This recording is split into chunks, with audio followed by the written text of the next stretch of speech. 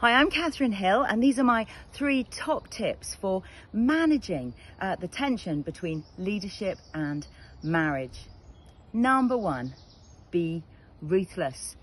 So many things in leadership can easily encroach on our most important relationships and on our marriage. We'll have so many demands on our time and other people asking us to do things, and every single one of those things they'll tell us is urgent.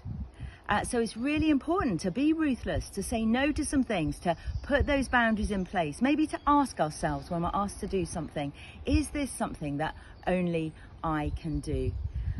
I think it's true, the person that said, no one on their deathbed ever said, I wish I'd spent more time at the office. So that's number 1, be ruthless. Number 2, have fun together. So certainly in the early days of our marriage, when we were busy, when we had the demands of small children, we found that we were drifting into parallel living, and we forgot to make that connection together. And so take a step back and be intentional about having some fun together. Put something in the diary, maybe a regular date night. It doesn't have to cost lots of money. You could just be at home with a glass of wine or your favorite Netflix.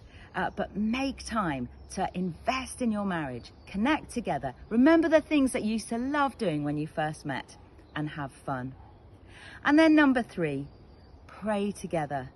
Again, ironically, in the early days of our marriage, this is something we really struggled to do. But a wise person said to us, pray little and often. And so we just began, just grabbing a few moments every morning to pray together, praying for each other, not at that moment for the needs of the world. And that has woven itself into the depth of our marriage over the years. So that would be my 3 top tips. Number 1, be ruthless. Number 2, remember to have fun. And number 3, pray together. Thank you.